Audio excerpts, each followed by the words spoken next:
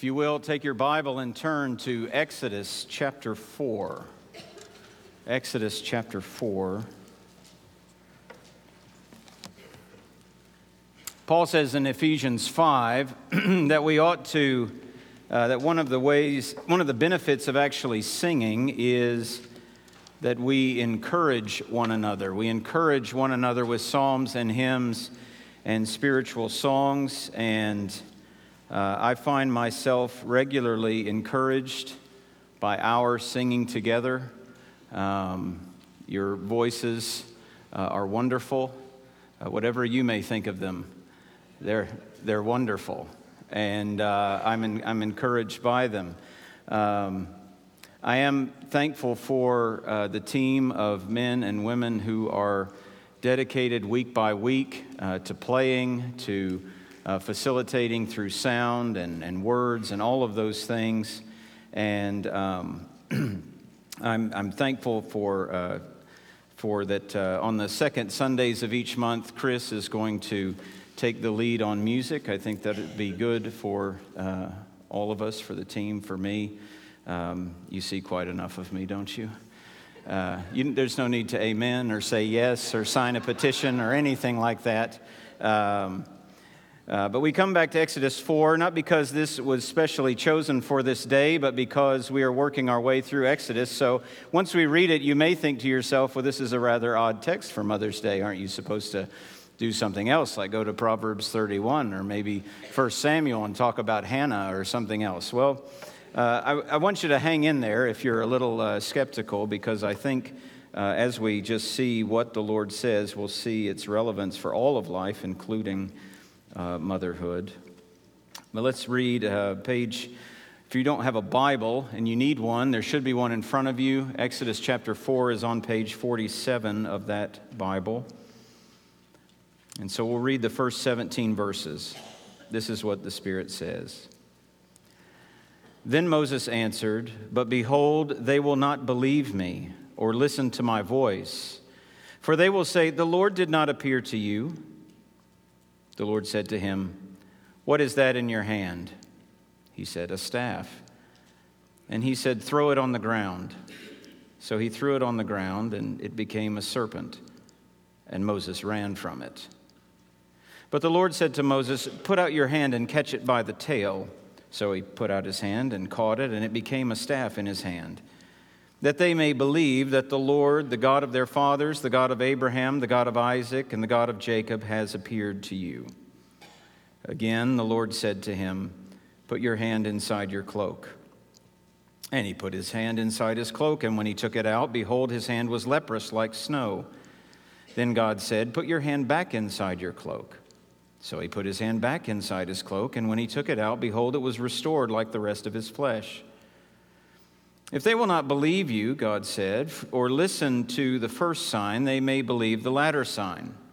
If they will not believe even these two signs or listen to your voice, you shall take some water from the Nile and pour it on the dry ground, and the water that you shall take from the Nile will become blood on the dry ground."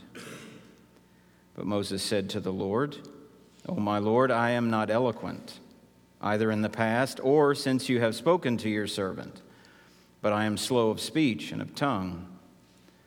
Then the Lord said to him, "Who has made man's mouth? Who makes him mute or deaf or seeing or blind? Is it not I, the Lord? Now therefore go, and I will be with your mouth and teach you what you shall speak." But he said, "Oh, my Lord, please send someone else." Then the anger of the Lord was kindled against Moses, and he said, "Is there not Aaron, your brother, the Levite? I know that he can speak well. Behold, he is coming out to meet you, and when he sees you, he will be glad in his heart. You shall speak to him and put the words in his mouth, and I will be with your mouth and with his mouth, and will teach you both what to do. He shall speak for you to the people, and he shall be your mouth, and you shall be as God to him. And take in your hand this staff, with which you shall do the signs." Let's pray and ask for the Lord's help.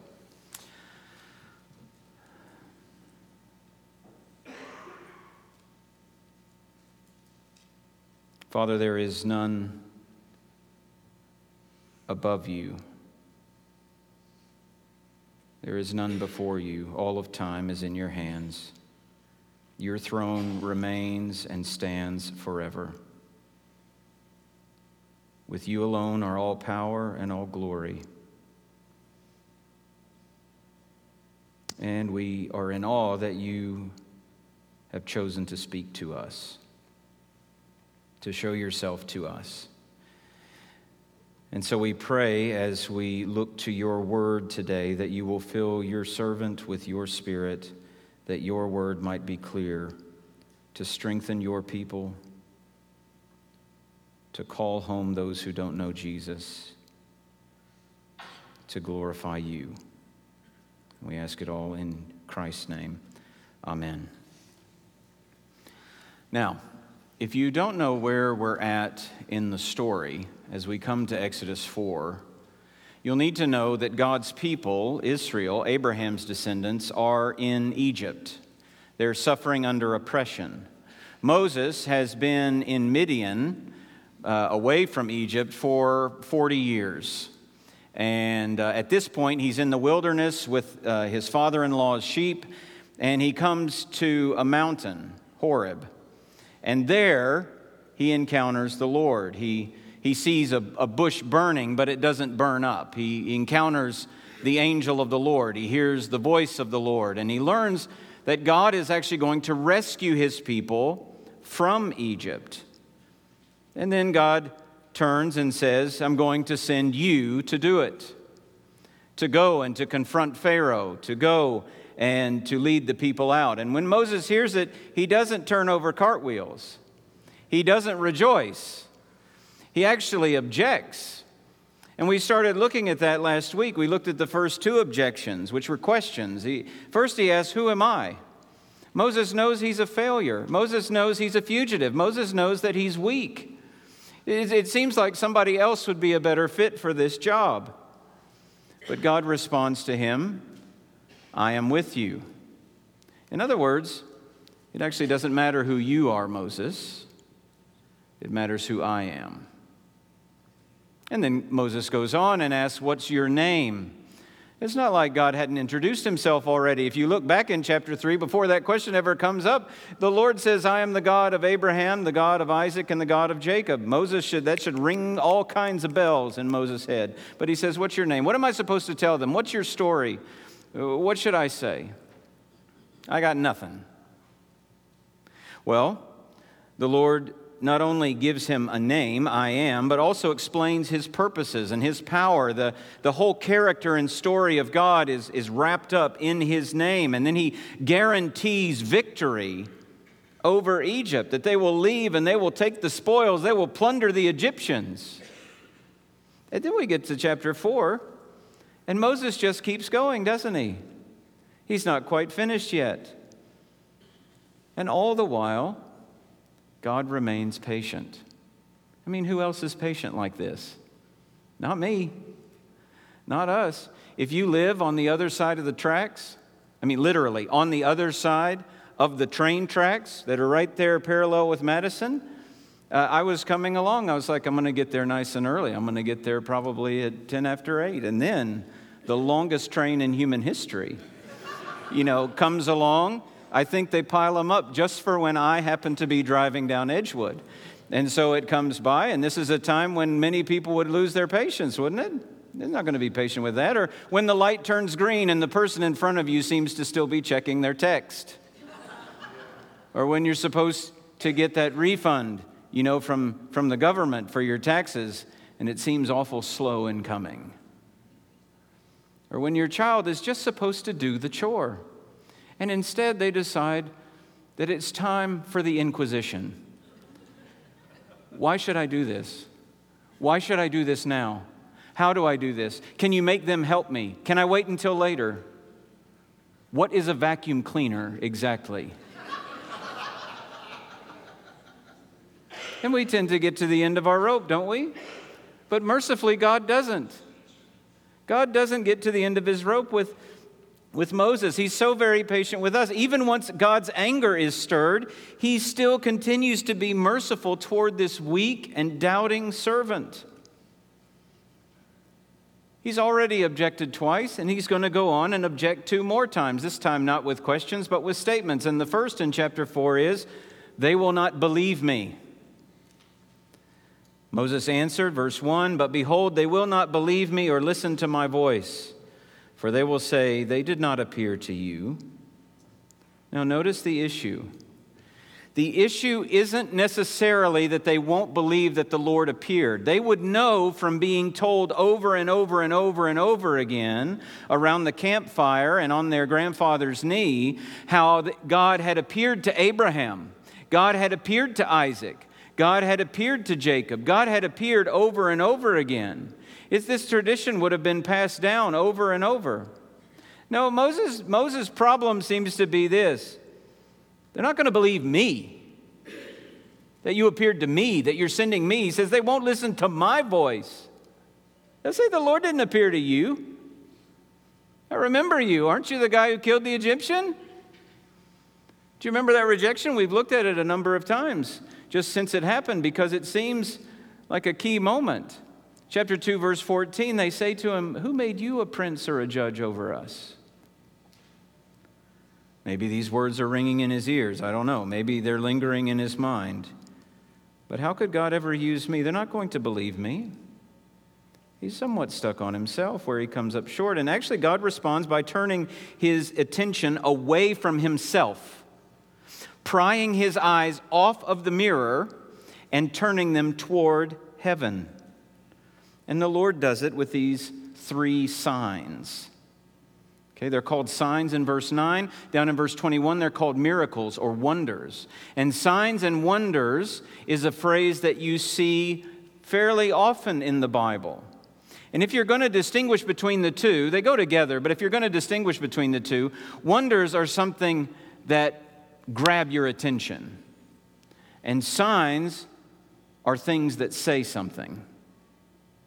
Okay? So wonders captivate, signs communicate. And certainly these are wonders. I mean, how many of you in your life have seen a stick become a snake, apart from in the imagination of some little boy? But what is it that is the message of these signs? Well, let's just think about them. The first sign is that Moses' staff becomes a serpent. God commands him to throw down his staff. It becomes a serpent. And Moses at that point does what probably many of us would do. Verse 3, and Moses ran from it.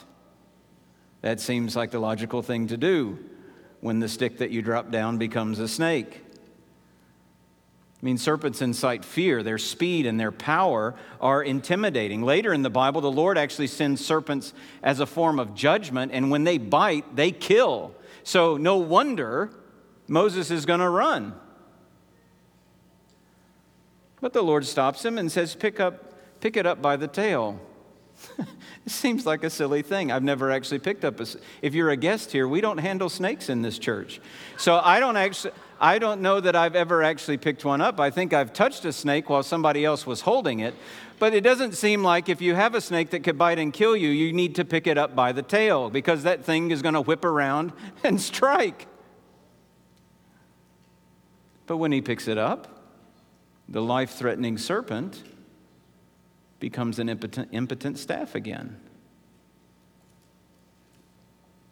And that's where the message lies. Pharaoh's venom is deadly. He's oppressing God's people. He wears a headdress that resembles a cobra as a symbol of his authority. And this great king, this great enemy, this snake will be snatched up by the tail. And he'll be defeated and overthrown by the power of God through the servant of God, Moses. In the next sign, Moses' hand becomes leprous. You'll see that in verse 6.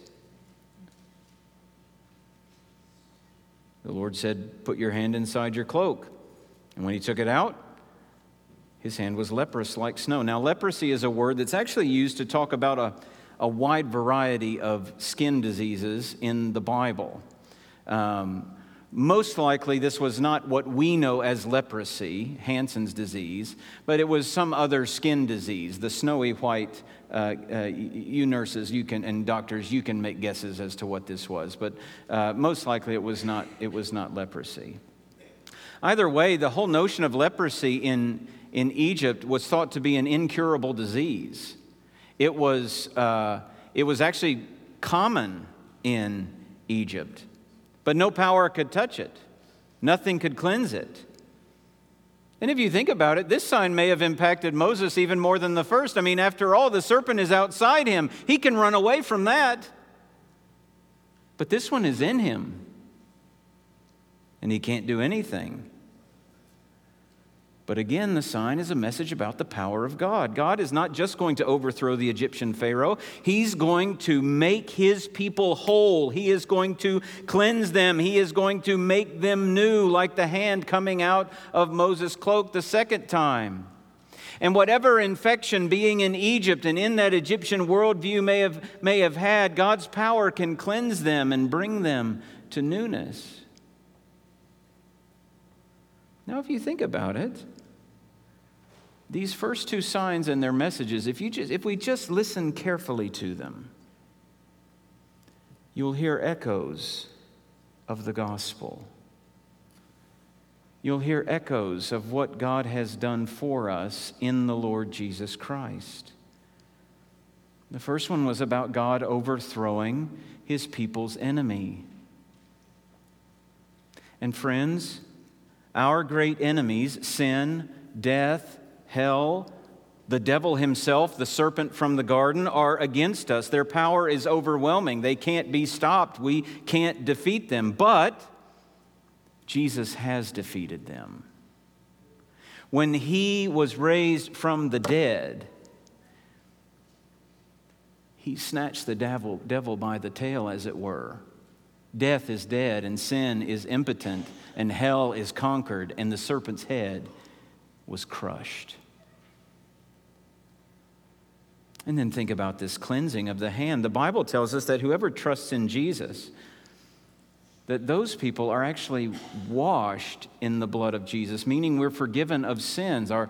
The reality is that our slate can be clean. Our sin is like scarlet, but Jesus can wash it as white as snow. Our record can be expunged as far as the east is from the west. That's how far sin is removed by Jesus. That's good news, because we who are filthy in sin can be cleansed. And you see, the thing is, you can't scrub off this skin disease.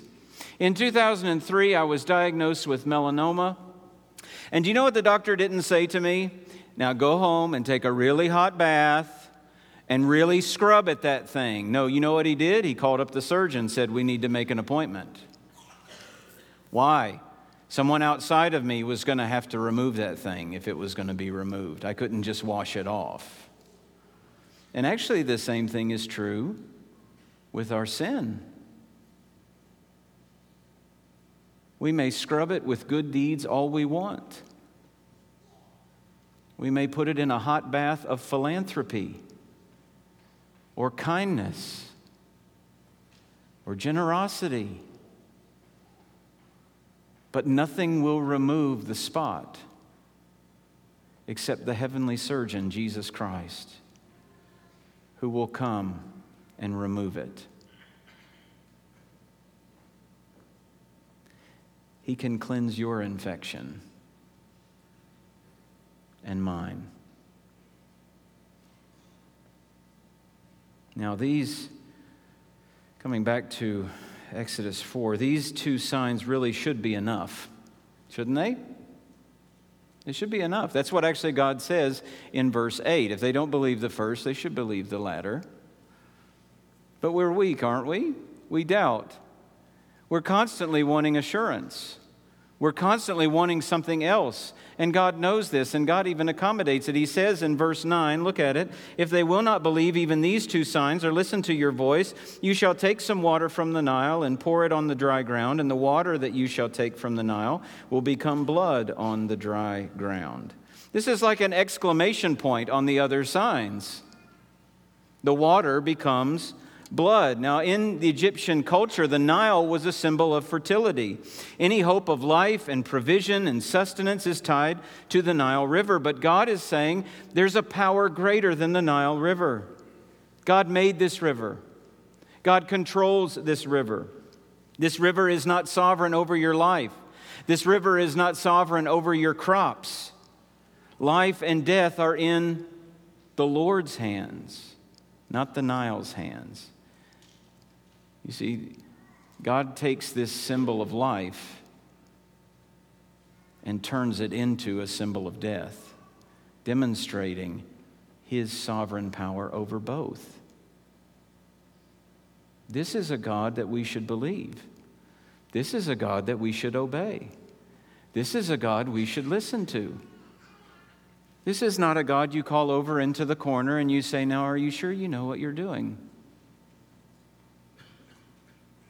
The God who overcomes enemies, the God who can cleanse your soul, the God who has the power of life and death, this is the God in whose hands you want to be. Don't be anywhere else. Don't walk around thinking your life is in your hands, because it's not ultimately. It's in the Lord's hands. Moses says they won't believe me, and God says they'll believe me and my signs.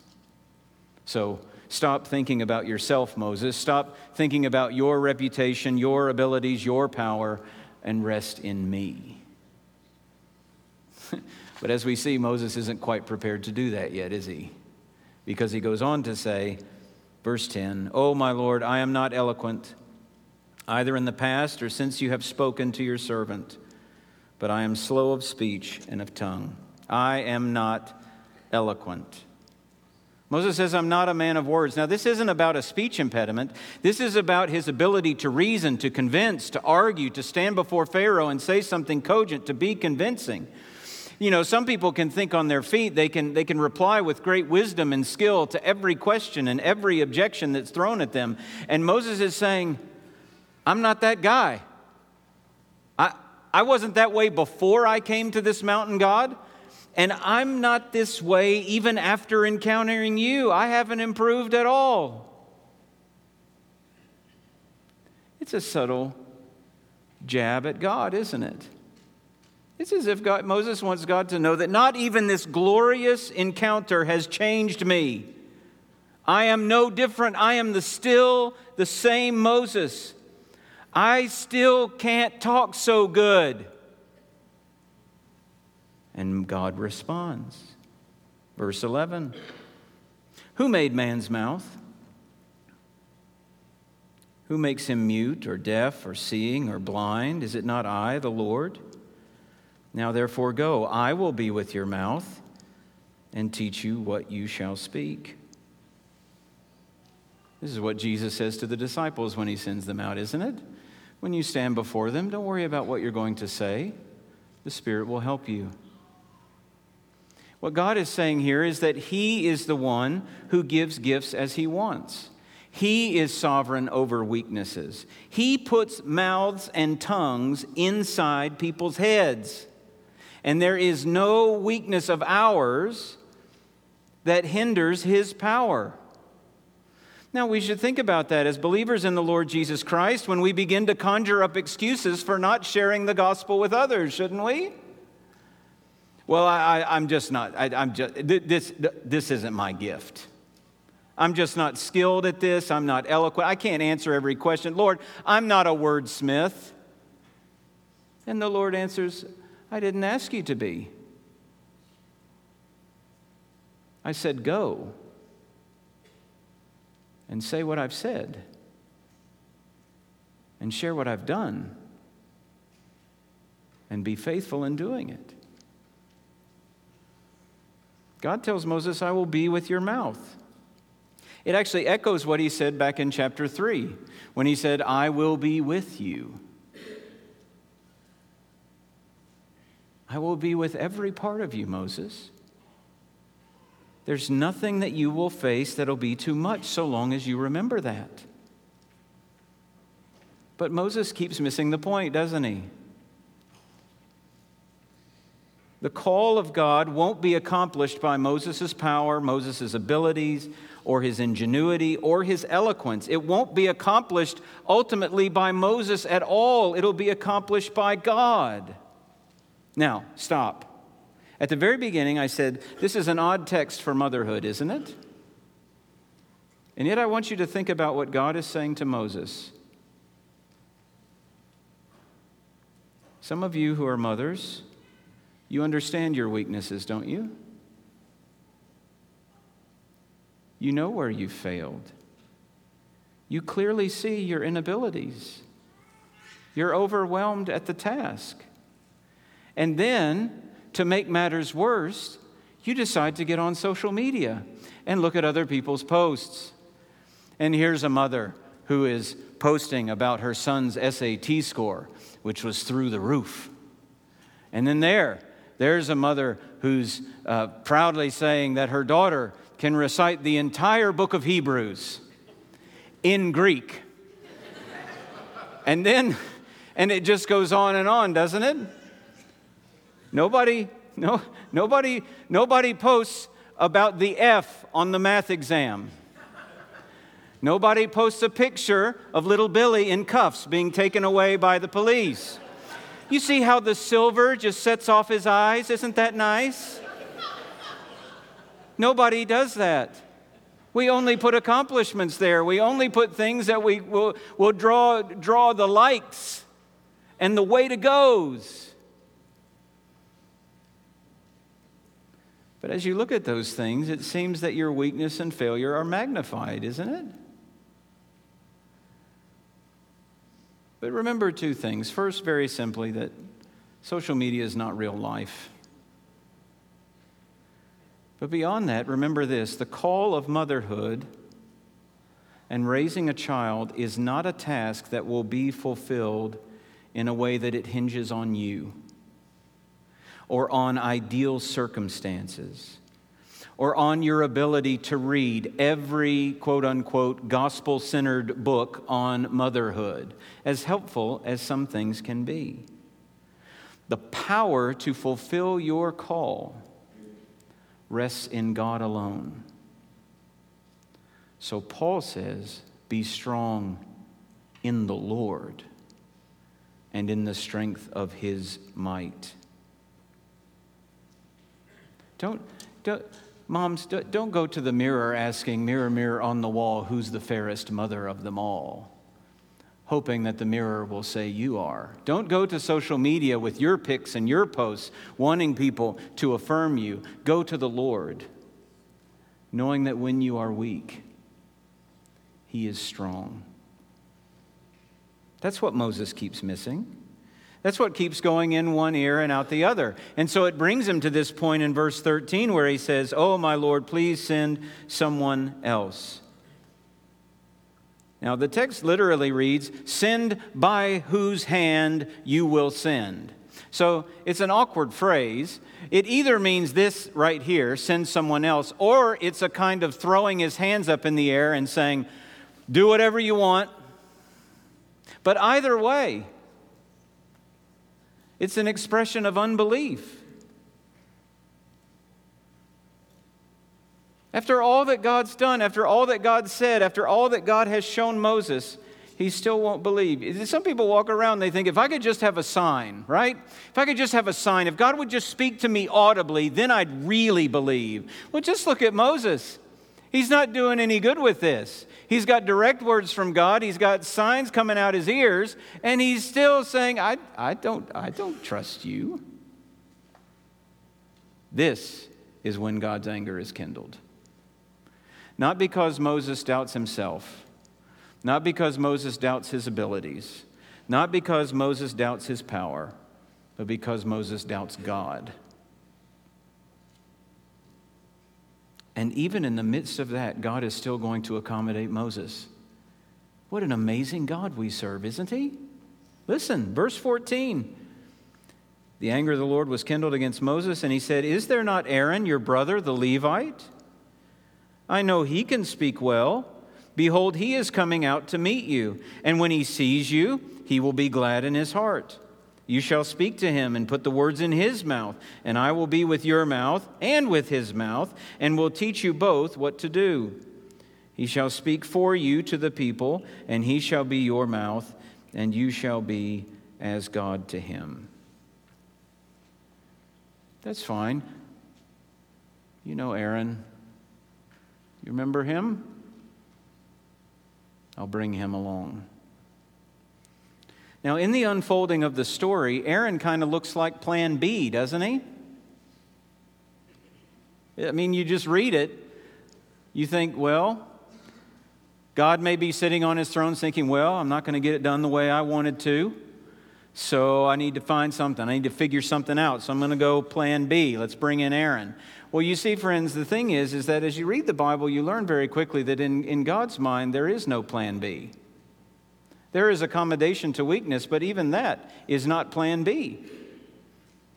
God is prepared for this moment. You see, God knows Moses. He knows him through and through. He knows his struggles. He knows his doubts. He knows his unbelief. And he knew all of this long before Moses was ever born. So that 3 years before Moses is even born and then put into the basket and put into the river, you know who came along? Aaron. Do you know what God did with Aaron? Gifted him to speak. Gave him the abilities that Moses believes are necessary but doesn't have. Isn't that wonderful? In Matthew chapter 6, God says to his disciples, "Your Father knows what you need before you ask him." Prayer is not an informing of God about the things that I need. Prayer is more the recognition of my need in the presence of God. God did not need me to tell him of this need and of that need. God knows your need before you ever ask him.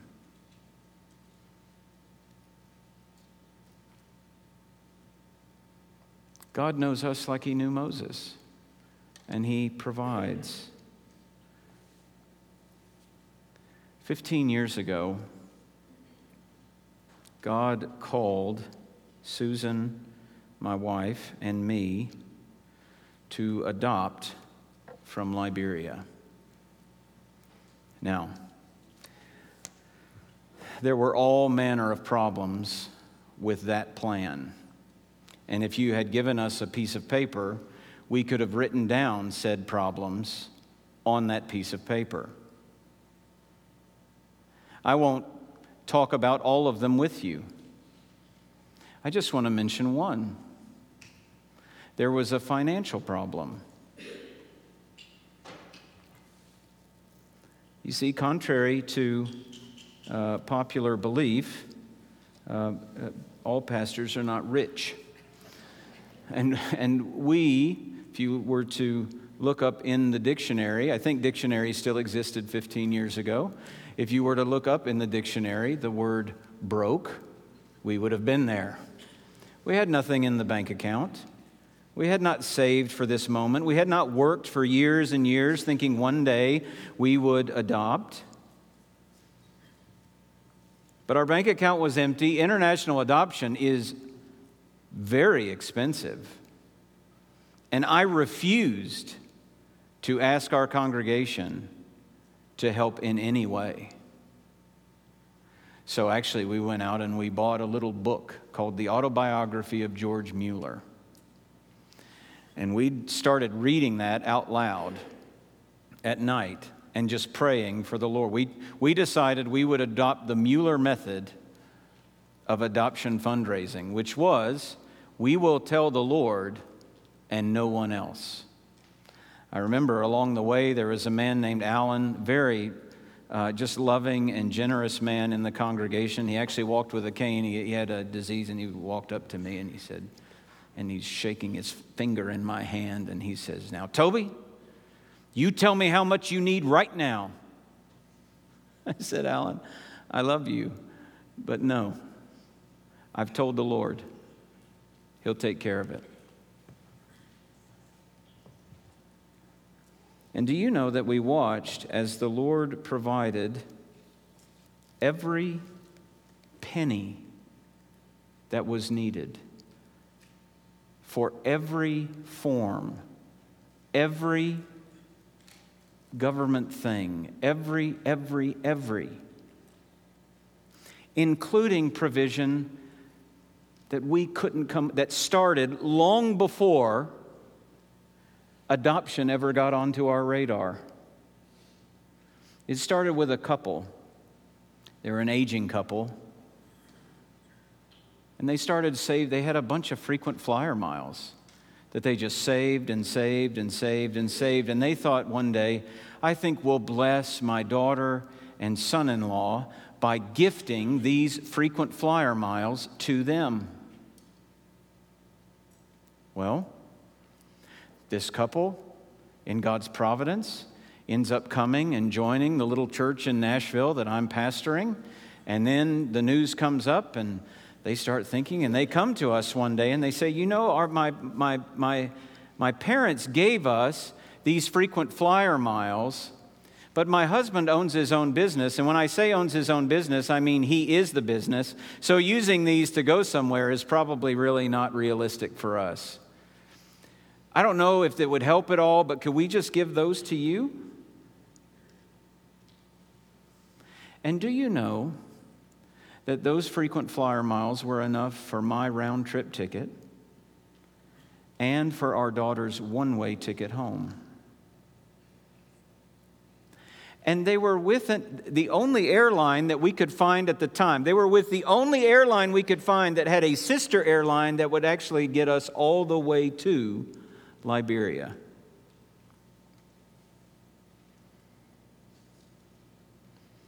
Then one of the ladies, you know, we get the great news and we do the thing, and then we get notification from the airline that we're going to have to pay something. Is it like $250 or something in taxes? I said, we don't have $250. They give me eggs and bread for preaching. I don't have $250. They didn't actually give me eggs and bread. So anyway, someone in this lady's office area hears this whole story. She's a Catholic lady. She's been praying to St. Georgia, praying to her for years and years. And then the moment Georgia's name was spoken, she said, "Well, I'm paying for those taxes." And she got out her checkbook right there and wrote the check. And the taxes were paid. Provision is seeing ahead what will be needed and making arrangements so that it's there. That's what God did for us. And actually, that's what God did for Moses, isn't it, and Aaron? God is not surprised. God is not thrown into confusion. God's not wondering, well, what am I supposed to do now? He's saying, just send someone else. No. 83 years earlier, Aaron. It's a wonderful thing, and it's even more wonderful when you think of the fact that what God has done for us in Jesus Christ is just like that provision. You see, in the unfolding of human history, if you just read the Bible at the beginning and you keep going, you may start to think that Jesus was plan B. Because, man falls and then continually fails. But the sin of mankind does not throw God looking for another way. The solution was there before the problem ever existed. The death of Jesus, his resurrection, forgiveness, salvation, it was all set in stone before you and I ever breathed our first breath, before creation ever came to be. Jesus is the Lamb of God slain before the foundation of the world. Jesus is God's loving provision for weak and sinful people like us. And so this scene comes to a close, and Moses begins to go off the mountain. And it's as if God says, Moses, don't forget your staff. Don't forget your staff. Verse 17, God says, take in your hand the staff that you may do the works with them. This staff is, comes up in the story quite often, but it's this ordinary staff, this lowly shepherd's staff will be the vehicle of God's power, a constant reminder that God's power is perfected in Moses' weakness. Indeed, you might say it's a kind of representation of Moses himself. That even as Moses takes the powerless staff in his hand, God takes powerless Moses into his hand. And so it is for you and for me, isn't it? God sets us down where he wants us. He calls us to himself. We're in his hand. He calls us to honor him, to bring him glory in your family, through your job and your friendships and ministry, to the world. And then we see ourselves and we see the call God has placed on us, and we begin to put up our hand and to make objections. Who am I, God? Nobody's going to listen to me. I'm not gifted like other people. And our patient God, thousands of years ago, has this story written down to remind us that we are not the key to our success. We're powerless sticks. It's the hand that holds us, that wields us, that uses us, God's hand, that makes all the difference. What we must be is fully his. In this sermon from Francis Schaeffer called No Little People, No Little Places, Schaeffer recounts all the many ways that the staff of God, the rod of God, comes up in the story. And then he says this. He says, if you will, the phrase, God so used a stick of wood, can be a banner cry for each of us. Though we are limited and weak in talent, physical energy, and psychological strength, we are not less than a stick of wood. But as the rod of Moses had to become the rod of God, so that which is me must become the me of God. Then I can become useful in God's hands. And he finishes by saying, every Christian is to be a rod of God in the place of God for him. We must remember throughout our lives that in God's sight there are no little people and no little places. Only one thing is important: to be consecrated persons in God's place for us at each moment. Those who think of themselves as little people in little places, if committed to Christ and living under his lordship in the whole of life, may, by God's grace, change the flow of our generation. We are not the key to success. We are but sticks in the hands of a sovereign God, and only his power will assure that his work, whether it is motherhood or anything else, will be accomplished for his glory. Let's pray. Father, we bow before you and we plead with you to give us grace that in the midst of our doubting ourselves and our abilities, and even rightly so because we are weak and frail and limited, that we would trust you, that we would be consecrated to you.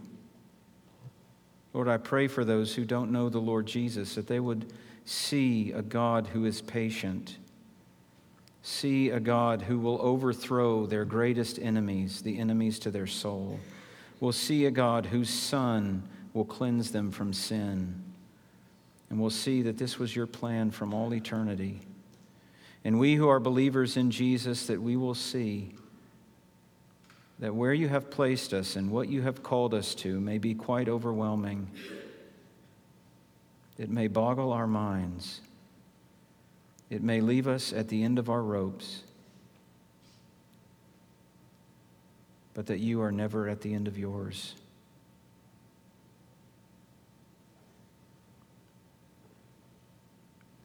And so rather than loathe ourselves in weaknesses, help us to boast in our weaknesses. For when we are weak, you are strong, Lord. So that in our workplaces, as mothers, as fathers, as friends, that we would do that which you've called us to do by your power for your glory. And we ask this in Jesus' name. Amen.